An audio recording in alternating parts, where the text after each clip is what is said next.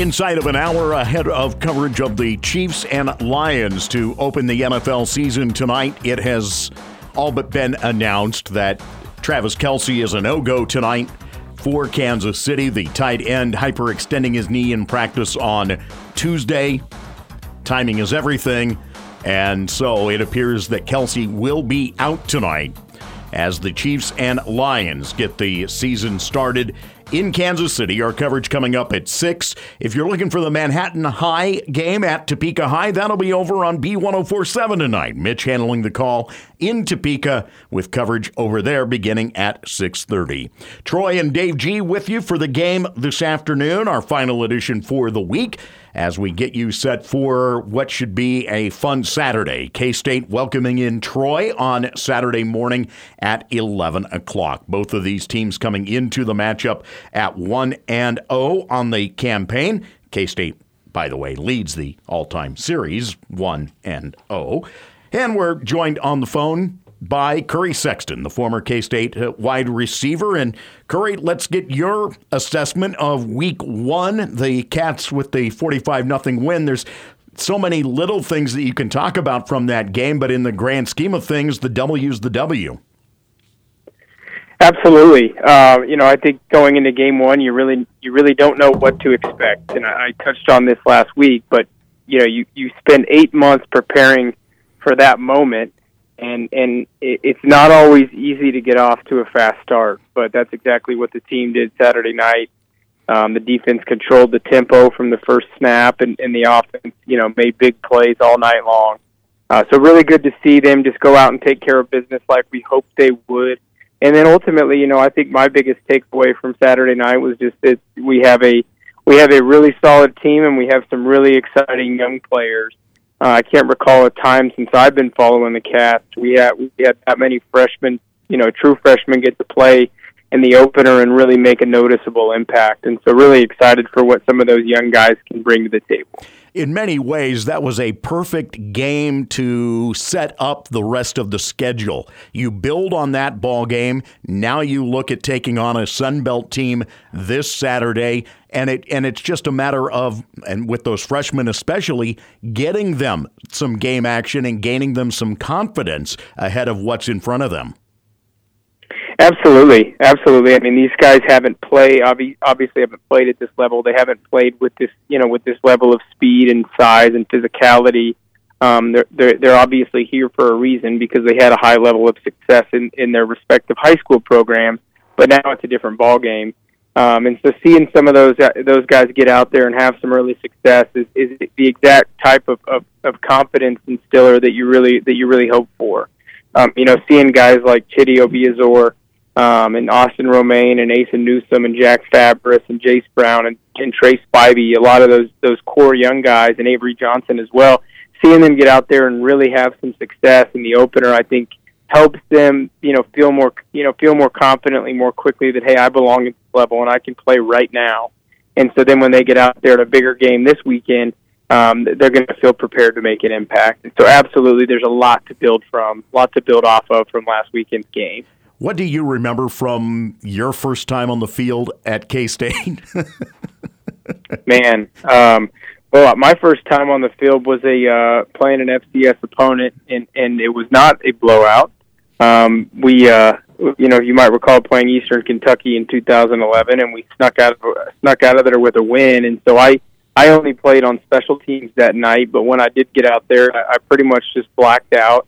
It felt like things were just spinning in circles around me, and honestly, yeah, that's about all I remember. I certainly didn't feel like I belonged out there, in those first couple of snaps. That's the thing that stands out to me the most about what we saw out of Avery Johnson in the game. We talk about the speed and the fact that it comes at you so quickly. It didn't come at him quickly. It was as if he was just playing the game that he's been playing at the high school level. Yeah, and you're right. That was the most impressive thing to me. Obviously, he came in January, so he's had some time to develop and to become familiar with the system. But quarterback is undoubtedly the hardest position on the football field because Avery has to know exactly what he's doing, what the offensive line is doing with protections or with their run blocking schemes. He has to know what the receivers and running backs and tight ends are doing on every single play. And so because of that, the speed of the players on the field might not be a big deal, but the speed of processing all that information between snaps, pre-snap, during snap, or during the play that is a lot for a young guy to manage. And he went out there and he looked like a poised veteran. I mean, the way that he commanded the offense when he was out there, and the way that he exuded a lot of patience when he was running the ball, throwing the ball, etc., was incredibly impressive. You think about his touchdown run, and most young guys would run right into the blockers or right into the defenders, and he patiently surveyed what was happening before making a couple cuts and scoring a touchdown. And similarly, when he was dropping back to pass, he did a great job of surveying the field, going through his progressions, and then when pressure came, bailing out of the pocket and making throws on the run. So just really, really impressed with him. And I guess at this point we probably need to stop being impressed with everything he does because he's different. I mean, he's unlike anything that we've probably ever seen at K-State. And so we probably need to just get accustomed to him doing things that that we're not accustomed to. Something that we have chatted about here is the fact that you have the opportunity, if you want to use it, to utilize a redshirt, allow him to play 4 games, but redshirt him, and you still have Jake Rubley who could step in as that number 2. But performances like what we saw on Saturday make that an even tougher call to make.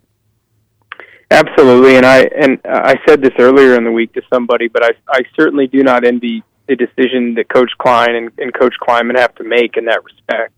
I am by no means a fan of a 2-quarterback system. I was a part of a pretty divisive 2-quarterback system back in 2013, and the fact of that battle throughout most of the year probably inhibited our success as much as anything.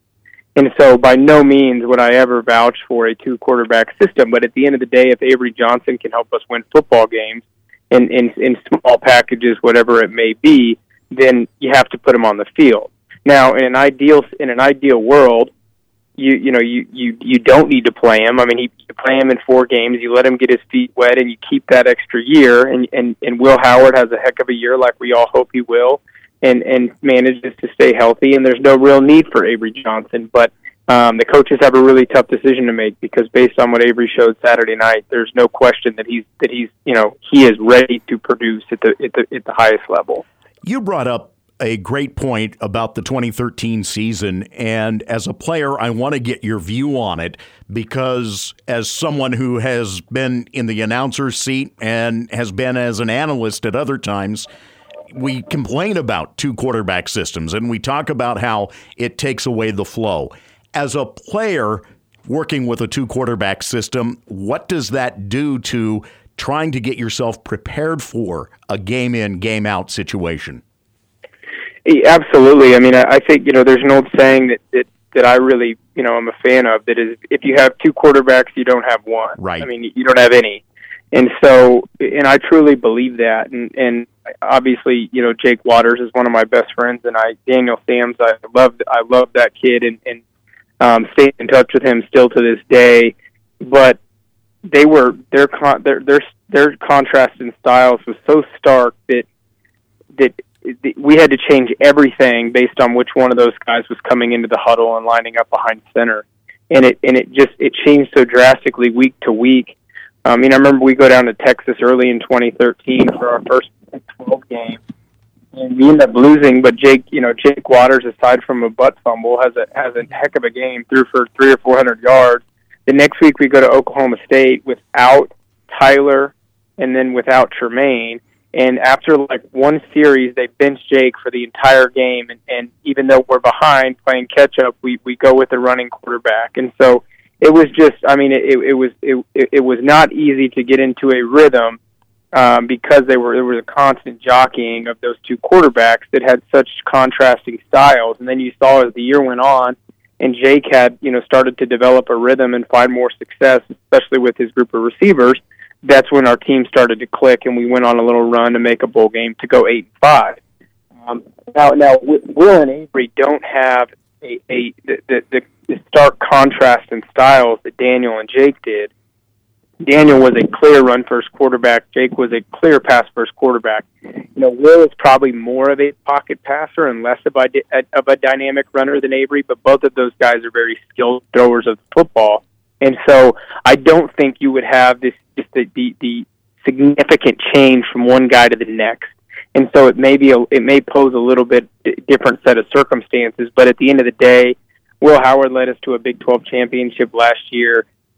Really had an impressive end to last season and had an impressive opener last week. And so I think as much as Avery Johnson is the new fun toy, the new fun vehicle in the shed, I think we got to ride with the guy who's been there and done that, who's led us to high levels of success, knowing that whenever Will decides to depart K-State, we got a guy waiting in the wings who's going to be an incredible football player. Yeah, and I'm not trying to supplant Will as the starter with Avery one bit at this point, but your point about the fact that it is tough from a standpoint of getting into a flow, that happens in practice too, because you're splitting reps with guys as opposed to being able to give number one reps to a singular quarterback if you're not careful. Absolutely, and I will say that, my expectation, and I don't know how Coach Kleiman handles it, but my expectation is that Will is getting almost every single snap with the starting offense, and so those guys, the offensive linemen, Ben Sinnott, your top 3 to 5 wide receivers, are getting almost the bulk of their weekly snaps with Will, and then they're probably taking some with Jake and Avery as well. So I think that this is a different set of circumstances. But yeah, the minute you start playing around with a 2-quarterback system, I think in some ways it can impede the progress of your offense. You can tell that Will obviously has a strong rapport with Ben Sinnott. It looks like, based on last week, that he has a strong rapport with R.J. Garcia. We've seen the success that he and Phil Brooks have had, playing, throwing and catching, between one another. And we hope that there's that level of connection between Will and Keegan. So again, I think it's exciting that we have Avery. It's exciting that he showed what he did last Saturday. But my hope would be that we don't get into a situation where there's an actual legitimate conversation about who's the guy, because I think that would maybe impede our progress this year. And it showed also, by the way, that Will has a rapport with Hayden Gillum. Yeah, absolutely. I mean, that quarterback center relationship is as intimate as one may be on the football field, and so it's good to see those guys having a little fun out there on Saturday. I don't know that coaches is appreciative of it, but yeah. I mean, it seems like Coach Kleiman is he's not opposed to letting his guys kind of toe that line of, am I celebrating the right amount or am I going to get a flag? I mean, you saw a couple times Saturday. I can picture Uso doing his sack dance. And yes. Right as he was finishing up, the white hat was sprinting over toward him, probably telling him, hey, get out of here. And I saw that in a couple instances. And so I hope the guys continue to carefully toe that line. I'm all about having as much fun as possible in football, but not at the expense of giving up 15 yards. This week, it's the Troy Trojans, and in looking back at last year, we've talked at length about Tulane being a stumbling block for the Cats last season after the good start. You get Troy a little bit earlier than what you did with Tulane last year, but they are from a much different cut than what Tulane is in terms of how they play the game. Absolutely. I mean, I don't think Tulane had an incredible defense last year, and that doesn't appear to be the case with Troy. I think they do have a good defense, but obviously gave up 30 points last week to Stephen F. Austin. In that same fold, Tulane is a team that went to the Cotton Bowl and beat USC, had an incredibly impressive year. Troy had a really good year last year, won a lot of close ball games. and managed to have some success. But I don't think it's necessarily apples to apples with Tulane and Troy. They are a good football team. They are going to be a much better football team than the team we played last week. But I think if our guys come out and play it the way they're supposed to and take care of the ball, limit mistakes, I'm not as concerned about this one as I was the Tulane game last year. We're a different football team. I think if the team that we fielded in Arlington last December, had that been the same team that played TCU early in the year, I don't think it would have been a relatively close ball game. I think that team really improved, and I think a lot of that was in part because of Will Howard over the course of the year. And so I think I think the guys are going to take this game seriously because of what happened last year against Tulane. But if they come out and perform like they're supposed to and like they're capable of, I don't think that the same result will be a possibility. Curry, have a good week. Look forward to talking with you next week as we get to preview Mizzou. Thank you. I appreciate it. Talk to you guys next week. Curry Sexton, former Cats wideout, joining us again here on The Game, as he does every Thursday at about 5:10 to chat about the upcoming week's contest. When we continue, speaking of Mizzou... Oh, boy. Dave G's kind of down the rabbit hole looking at some of what the conversation has turned into. X remains the hell platform. It really is. That when we continue on The Game.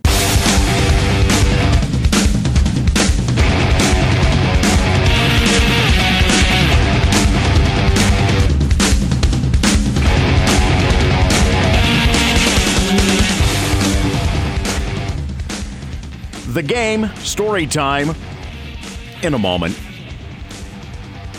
Travis Kelce is officially out for tonight for the Chiefs as they match up tonight with the Lions to begin the season. We've got that coverage coming up at 6 here on K-Man. Kickoff slated for 7:20. Wasn't it last season the opening game was the Chiefs-Chargers, and it was a super close game, and then there was the throw to Travis Kelce in the end, in OT, and he ran just by everybody to score the game winner. Yes. Believe that is correct. Boy, hope they don't need somebody in OT tonight. Friend of the program, Ed Werder, reporting that the Chiefs have in his place Noah Gray, Blake Bell, and Matt Bushman. You heard Mitch mention yesterday that Bushman had been brought up off the practice squad for tonight as an insurance policy, and that would be why. 7 wideouts are on the roster tonight. That is a first in Kansas City for Andy Reid, according to Mr. Werder. Wow. So Deion Sanders' best friend, Ed Werder, on the report. And I'm gonna have that conversation with Ed at some point. Yeah. Heard him talking with Dan Patrick about that earlier in the week, but I'm going to have that conversation with Ed about that because... Found that really interesting. For crying out loud, of all people that you're going at. Here's the thing, though. And it's appropriate that you took that angle, because it gets into that argument about sports writers, sportscasters, and how they cover their teams, and how much are they supposed to be tied into the storylines that the program wants versus what the actual facts and storylines are. Mm-hmm. And that means the ability to be critical when you need to be critical rather than always waving the pom-poms. Some people expect that you are always waving the pom-poms. Some people, I'm shaking my head at Mizzou fan right now. Some people just don't seem to understand in general about how any of this works. Mm-hmm. So for those who didn't see, yesterday, it really wasn't a smart tweet on the part of Mizzou football, mentioning that they have sold out next week's game with the Cats. They said it this way: next week's game versus K-State is officially sold out thanks to the best fans in the country. Like you wouldn't expect K-State fans to jump all over that. in a heartbeat. Yeah. Some of us in the media had a little fun with that because, let's be perfectly honest, we are sarcastic SOBs at times. What? No. You didn't know that about us?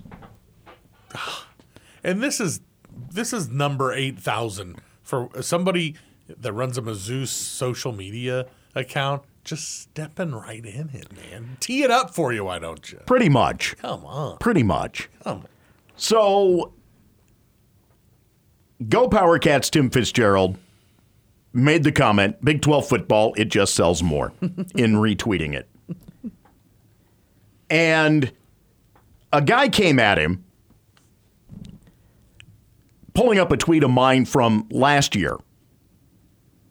I told you I got drug kicking and screaming into this. There was a claim by one of the Mizzou reporters that there had been cheering in the press box during the K-State Mizzou game last year. Fitz and I and DY were very quick to point out that that was not the case. Mm-hmm. Or as I put it in my tweet, which got screenshotted and brought back into the conversation today, things that didn't happen for 1,000, Alex. As I've been known to do over the years, I kind of tend to like that phrase. Yes. Speaking of Jeopardy, as we were in hour one. And this tweeter came at Tim, and the conversation started from there. As Fitz pointed out, I'll be glad to discuss this in the press box next Saturday with you. No, cheering didn't happen in the press box anywhere near myself and then he tweeted my name. This tweeter then came back with a series of tweets that really have to do with just general sarcasm. Screenshots, all of them. Just general sarcasm on the part of those of us in the media. Why? You don't think we make fun of Mizzou? I mean, come on. You hear us on this show. And I pointed out, not a single one of those tweets that they sent out, the screenshot of, well, that's not cheering in the press box. No. That's just being sarcastic on the Hell app. I'm allowed to, you're allowed to do those things. From there, it denigrated to where I was called a fanboy, a bot. I had one guy literally follow me and then start to essentially stalk me with an entirely different post. And I'm like, brother, I don't got time for you. Yeah, man, you're weird. Well, on top of it, he wasn't even a very particularly good troll. Not normally are they, really. No. But I hear what you're saying. You know, as I put it to him, nah, you're littering my timeline. I'm just trying to clean up behind the poorly trained pet you are. Troy, if there's anything that I have learned over the last couple of years, you want the smoke. You if somebody's coming at you, you don't just block and just keep going. I never intended it to be that way. Right. But you're right. I'm not going to be I don't give a quarter if I can help it. Right. And so someone else comes into this. Seems unprofessional that a journalist is arguing with a burner account because you didn't get into the best J school. Should have started. Weird. And I'm like, weird. Who brought up the overrated J school? What is going on? Where did that come from? The thing, it just, Twitter, man, or X, like you said, it's the Hell app, man. It's too much most of the time. 99% of the time, it's too much. The thing is that those of us tied to K-State, we're having fun. Right. Yes, you're tweaking a bit at Mizzou because it's Mizzou. Right. Yeah. I mean, come on. And that's the thing is like, in the press box, like if it was K-State playing Nebraska again, or K-State in a few years playing Texas and beating them. First and foremost, I still say those three people, you, Fitz, DY, I still don't see any cheering going on. I really don't think there'd be any cheering going on. But if I were to pick those would be the teams. Not Mizzou. Even when Mizzou was in the Big 8 and Big 12, it wasn't that big of a deal. They weren't like a huge rival. They were geographically like, yeah, we don't like them because they're in the north as well. But they want to pay more attention to KU. For sure, and let them. Like, to be cheering, like, oh, yes! Like, no, we expected to beat you last year. Everyone thought, we're going to roll these guys. Now, that's not to say that there aren't conversations, that there's laughter, that there are moments where exclamations take place because of something you see. Right. Avery Johnson got a couple of those the other evening. The stop on a dime play just when he scored the touchdown was a prime one. Right. Because, everybody is like, wow. Right. In the moment. Even the SEMO guy probably was like, wow. That's not cheering. Right. That's just making an exclamation in the moment. Yeah. But for anyone from Mizzou to be trying to paint this as cheering in the press box, and they've held on to it for a year. Yeah. For a year. Angry. I was shocked just as someone from the outside going through some of those replies. I'm like, these guys are big mad. Yes. They're big mad. Yes. They're not happy at all that K-State essentially sold out their stadium for them. They don't like having that pointed out. No. And then the whole cheering in the press box thing, they have really they're not letting that one. That's believed, hook, line, and sinker, and they're like, you can't move me off of that. Even people that were in the press box, these other people weren't there. There were Mizzou folks that backed up. Saying that, no, it didn't happen. And they're like, nope.